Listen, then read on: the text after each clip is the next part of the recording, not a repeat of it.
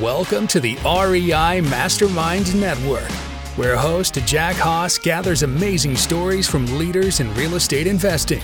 In each episode, our guests will tell you what they're doing that works, what they've tried that failed, and best of all, you'll learn actionable steps to take your real estate investing to the next level. Now, here's Jack with another value-packed episode. We have Bryan Ellis with me here this afternoon. Bryan, I really appreciate your time. Before we get things started, I want to make sure that you take Bryan up on his offer. He's offering you a subscription to his magazine, at least in a digital form. All you got to do is send him a text at 678-888-4000 with your email address, and then he'll get you signed up for that. That's right. But we're going to spend a little time talking about bigger projects and how to raise capital for those larger projects. And we're talking about millions of dollars in most situations. In fact, Bryan's experience, he considers $1 million on the small side. So you're talking about some pretty decent sized projects. But we were chatting before the call. It takes a significant difference of skill set when you're talking to people, accredited investors, and collecting or trying to raise this type of capital. So, Bryan, I really appreciate your time. This is going to be really education. Hey, it's my pleasure and my honor to be here. Thank you for having me today, JD. So I have to start things off. You mentioned you did start off raising capital for single family homes. How did you go from point A to point B, where you're at here today? Well, when I was in the single family business, and I did hundreds of single family deals myself, it's not that's not something that's unfamiliar to me. But when I was doing those deals, I hadn't really learned how to raise capital yet. So I did almost exclusively, the creative type stuff, the no or low money down type of thing, and that sort of thing. But somewhere along the way, I had the opportunity to share some other investment opportunities, really turnkey rental property houses. This is back 15, 20 years ago when that was still a fairly new concept. I had an opportunity to share some of those kinds of opportunities with my subscribers, because I had a pretty good email list even at that time of people interested in real estate investing. And it really left a really big mark on my mind to see how hungry affluent investors were for opportunities to put their capital to work in real estate, because it's a little less true now. But back then, there really weren't a lot of ways to, in a turnkey manner, invest in real estate. And when I saw that was a possibility, I started spending quite a bit of time and effort in learning how to communicate with those folks so that they would be inclined to be involved in the projects that I wanted to guide them towards. And it's worked out quite nicely, fortunately. Yeah. You already brought up the psychology of this. So, I found it was one of the things that you mentioned before we hit record is that, a lot of people, they will hit up all of their database and contact everybody until they've let it dry. There isn't any more, as far as they're concerned, there's no more blood to get out of that stone. But that's actually where you start your process to raise the additional capital. Yeah. So most of the time when I am brought in to help with a capital raise project, it's at exactly the point you just described. Let's just imagine somebody's raising $30 million for a big project, and they've only raised $21 million. So they're a good chunk short, and they're only 2 weeks away from their drop dead date when they have to have all the money. That's usually when I get the call. That's when I get the first call from a client. Generally, they call me much earlier in the process on subsequent projects, but on the first one, they generally call me when they're kind of in the red zone and they're way short. And the story is the same every time. It's we've got a project, we've raised a bunch of money from our database, but we're a good chunk short, and we need some help. We've gotten all the money out of our database we possibly can. Help us. And they're always convinced that they've drained their database dry. And it is pretty consistently, in fact, overwhelmingly consistently, my experience that simply by communicating the details of their project in a different manner than they did, we can basically always get all of the money we need and more out of the same database that they thought was bled dry already.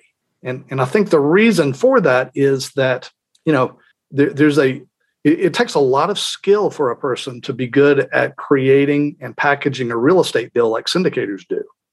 They've got a very, very important, very valuable skill, but that is a radically different skill than being able to communicate the details of that project in such a way where the really discerning and intelligent and experienced affluent investor who has the money they need, that person has to be communicated to in such a way where they'll not only believe what they're hearing, but find it interesting, and they'll find it desirable, and they'll find it desirable in such a way where they want to get in today and not 3 months from now. And that's what I bring to the table that's a little bit different than the way most syndicators present their own projects. I speak to the mind of an accredited investor in such a way where they're a lot more inclined to actually take action. Well, I don't want to call it a mistake, but what have you typically seen as a common trend there or thread that they're missing the mark on? Oh, yeah, there are a lot of them. So most syndicators they're enamored with their project, as well they should be. That's exactly the frame of mind that they should have. This is a great deal and I'm fascinated by it and you should be too. So that's kind of where they're coming from. But the reality is that even very smart, very experienced, very just well-qualified investors, they don't make decisions primarily to begin with on a rational or logical basis. It's true for everybody.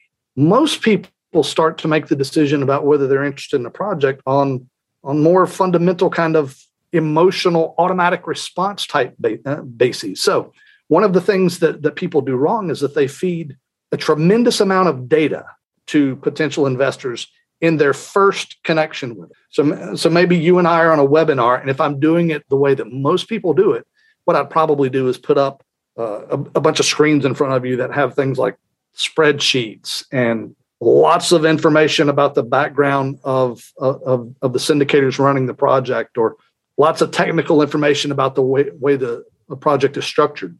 And the reality is all of that stuff is really important. It really is. Like, I'm not saying that should be left out, but that's the wrong place for it. Mm-hmm. The right place for it is later on when people are reviewing the private placement memorandum or whatever the legal documents are.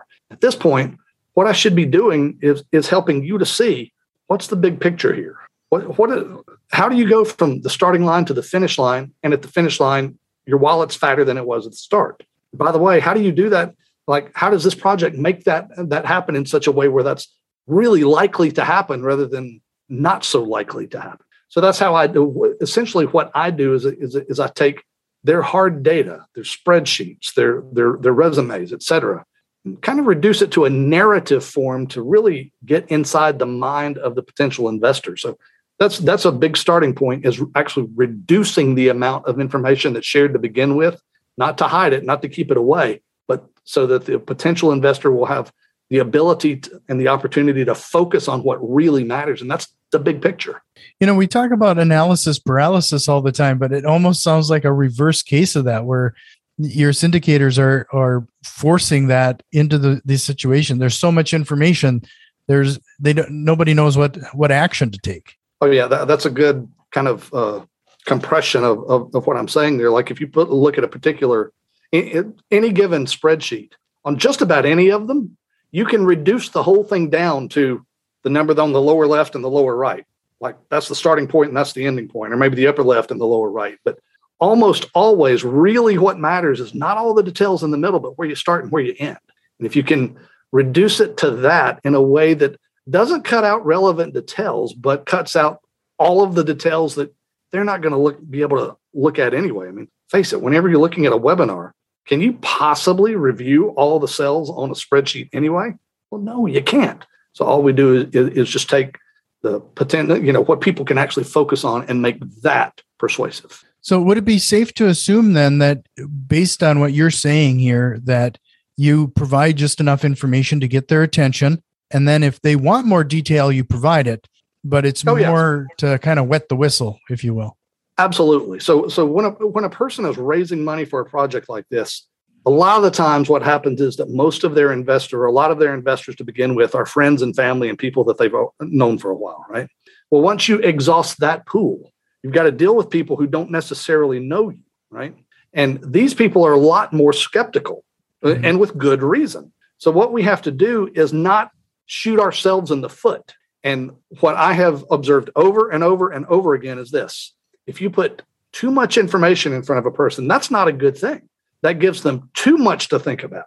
What you want to do is essentially reduce down at the front end of your relationship with a potential investor. You want to reduce down the decisions that they have to make from, is this particular aspect of the project attractive? Is this a good thing? Is this a good thing? Down to one decision, one yes or no, and that is, can I see myself involved in this? And if they can, and if you've done a good job at the rest of it, because there's a lot more to it that we haven't talked about, but if the webinar or the presentation has done a good job at the rest of it, that person is going to know not only if they're interested and if they can see themselves involved in it, but whether they're qualified and whether they're really a good fit for that philosophy and for that team and such. So that's really what we're trying to do is drill it down to that kind of a fundamental yes-no decision. Sure.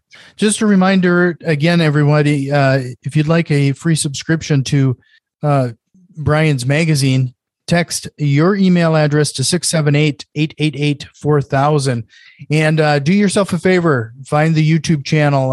And because Bryan has done a great job, it's up on the screen when he's live here. So it's a great way to get that information. So Bryan, let's talk about the psychology behind this. Like you mentioned that also before we hit record, that there's some psychology associated with what you're referring to here. We already talked about essentially breaking loose of this forced analysis paralysis, but right. What other type of things or strategies are you using here? Well, there are a lot of them. For example, whenever I do a presentation, basically the very first screen of it is radically different than everybody else's first screen. Most people start out with a slide or something to that effect that has the name of the project and maybe the name of the presenter. And at every step of the way, I'm asking myself, do they care? Like, what's in it for my viewer? Nobody cares about the name of your project. Nobody cares about the name of the sponsor at that point. What they care about is whether they are interested, but they don't know that yet. Right. So the way that I start any presentation is by asking, but not answering immediately, 2 or 3 kind of high impact questions, really gripping questions that any potential investor will find interesting about that project. And I ask those at the beginning, but I don't answer them. I always say, and we'll get to the answers here very shortly. So let's get started. Well, what that does, that's like a psychological technique that's actually well known and has a name. It's called the Zeigarnik effect. And the Zeigarnik effect basically says that whenever you express things in a way that makes people think that there's an answer to something, that there's information that they should have, well, that kind of creates a hole in their mind that becomes a niggling kind of thought that they really want to get that answer. They really want to get that information. I mean, a very simple example of it would be to say, watch this. I'm going to give you a list of 4 colors, right? 4 colors. Number 1 is red. Number 2 is black. And number 4 is brown. Now, right now, it doesn't matter what those 4 colors are. What everybody is thinking, including you and me, is what's number 3? Because I skipped it. Well, that's an example of what we're doing. We're telling people what's coming. We're giving them some structure to understand what they're about to see, but we're not filling it in right away. And we express it in a way that it's interesting and curiosity inducing. And what that does at the start is makes people a lot more likely to stick to the end of the presentation with us so that we can get the entire thing done for, right? Mm-hmm. So that's a very, very simple example, but it's a very powerful thing. It's radically different than the way almost everybody does it. And, another thing that we do that's pretty radically different is that we never express the number of spaces or the number of investors that are allowed to participate in a project. We never express that in a way that suggests any desperation or any concern that we will be able to fill it. In fact, we do it in a supremely confident way. For example, if we're raising, say, $5 million, and we're doing that $100,000 at the time, that's 50 investors, right? Mm-hmm. Well, the way most particularly new syndicators would express that is, hey, we got to raise $5 million. It's $100,000 at the time. If you don't quite have $100,000, we'll talk about that on an individual basis. But we've got to have all the money in within 2 weeks. And this is a great opportunity. Call me now to get involved. We'll never do it that way. What we'll do is say, this is a project. We only need $5 million for this project. And by the way, last month, $187 billion, or whatever the statistic was for last month. Last month, $187 billion was raised for private equity opportunities like this. We're only looking for $5 million. That's $100,000 at the time. $100,000 is the minimum capital quality for getting involved in this. This means we need only 50 investors, and there are 187 of you registered to hear this presentation right now. So probably most of you won't be able to be involved. If you would like to be involved and to apply for consideration, what you do is, then we'll give them the call to action. But you can see right there the very radical difference in the way the same information is expressed. And that's one of the reasons that we get a much, much, much higher conversion rate from the same people that versus when syndicators write their own presentations, because they're just not thinking about this. They've got a lot of other things to think about and a lot of other things going on in their mind. And they're probably also not really experts in persuasion. So this is what we do that makes our presentation so wildly effective. Yeah, there was a lot to unpack there. I mean, starting things off, you gave it a name, but that's a pretty significant pattern interrupt. I mean, a lot of people are familiar with those exact PowerPoint presentations you're talking about, where you just kind of PowerPoint death by PowerPoint. So when you start things off asking some pretty poignant questions like that, it would startle people to something different. Yeah, absolutely. I did the one like this just last week for a very large financial conference. And the first thing that we started off with was, what if it was possible to invest $100,000 and make $6,314 a month from that? Well, that's going to get people's attention. Now, this was an oil and gas deal where that sort of thing, there's risk involved, but that sort of thing is possible. So it wasn't crazy to say that, but that stops people cold. Like they're not accustomed to seeing that at the outset, but it works. Right. And then I thought it was really interesting, whether people want to admit it or not, when we're in real estate investing, you are in marketing. And sure. And the way you were talking about things and the way it was laid out regarding you're raising the $5 million, you gave that example. Every step along the way, you could see you building the one of the three legs of the know, like, and trust in the marketing pyramid. Yes, absolutely. Yeah, and we really do all we can to essentially shortcut that process, because the way that most people do it, they try to do it in a data-oriented way, and data matters. Like, as a serious investor, you should be concerned about the details. You should be concerned about the data. But the beautiful thing about the kind of presentations that I do is that it serves everybody well. It serves not just the syndicator well, because they get a lot more people coming to them who are well qualified and interested and ready to go. But it also serves the person watching the presentation well, because, yeah, sure, it's very persuasive to people for whom it's a good fit. But by the time you get to the end of one of my presentations, if you are not a good fit, you're going to know. And you're not going to be very inclined to respond to that thing. Furthermore, if you are a good fit, there's a good chance that the lack of skill of the typical syndicator would have turned you off from this project that may be a great fit for you simply because they didn't know how to properly express it. And we overcome that. So it's a great thing.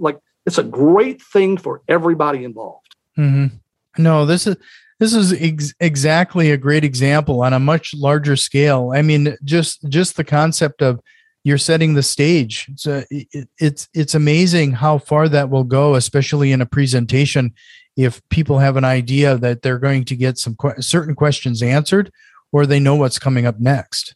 Absolutely. And it's really interesting you say that, because at the end of our presentations, we always do a Q&A. But it's always a canned Q&A. Nobody knows it because I know what the questions are going to be. They're the same questions all the time.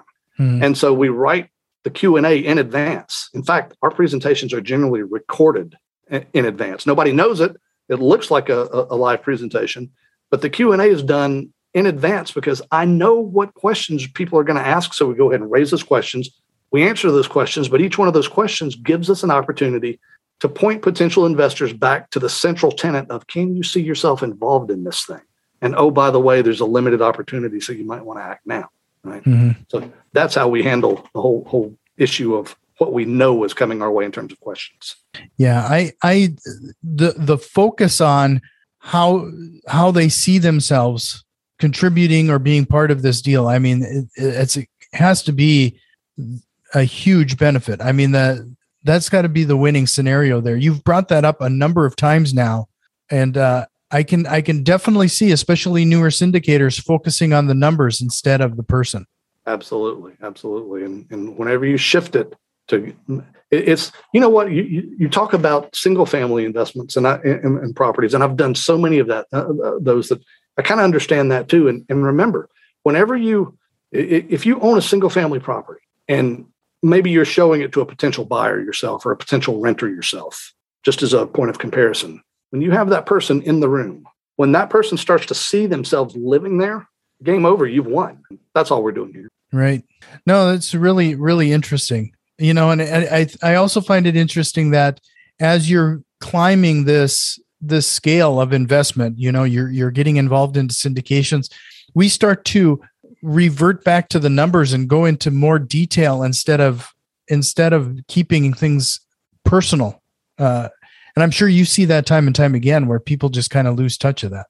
Yeah. You know, it's really easy to think that the way that you communicate with a smart person is by being, and when I say smart person, I mean the affluent, the accredited investor who has a lot of money and they're your target market. It's easy to assume that the best way to communicate that with that person is through reason and logic. And there is a component of that. Absolutely there is. I'm a big proponent of formal logic, actually. But here's the reality. The reality is that human beings, no matter who they are not rational. They are rationalizers. That means they kind of make a decision quickly, and then they look for information that supports that decision, rather than taking in all the information and saying, okay, based on all of this, I'm going to do this thing. They do it the other way. Here's what I'd like to do. Now let's look for information to support that. Mm-hmm. That's the normal way.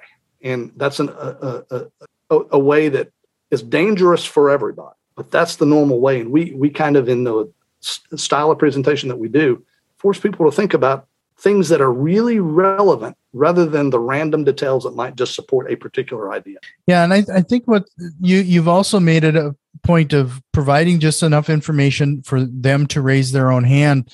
I've always found it almost impossible to try to convince people of something, but you've already talked about that we're rationalizers. Yeah. And really what we're trying to, we're not trying to attract people as much as we are trying to push away those who are not a good fit. And that's on purpose because for whatever reason, the human mind works like this. The thing that it wants most is the thing that it fears it might not be able to have. And so we kind of use that in the way that our scripts are written and that our slides are designed, because the reality is every opportunity is a limited opportunity. You just got to make sure that people understand the extent to which that's true and how that's true. And that kind of helps them to motivate them to get involved sooner rather than later. Sure. Well, just one more time, just to remind everybody, if you want a free subscription to the magazine, text your email address to 678-888-4000. Go over to the YouTube channel. You can see it up on the screen, but I'll also make sure to have that in the show notes. Well, in the last few minutes here, Bryan, I typically end the show by asking, is there a question you wished I would have asked you here today? Well, you covered it pretty well. What I would say in our closing moment here together is that for all the folks out there who are not doing $50 million deals or $30 million deals or even $1 million deals, everything we've just talked about is relevant for you too.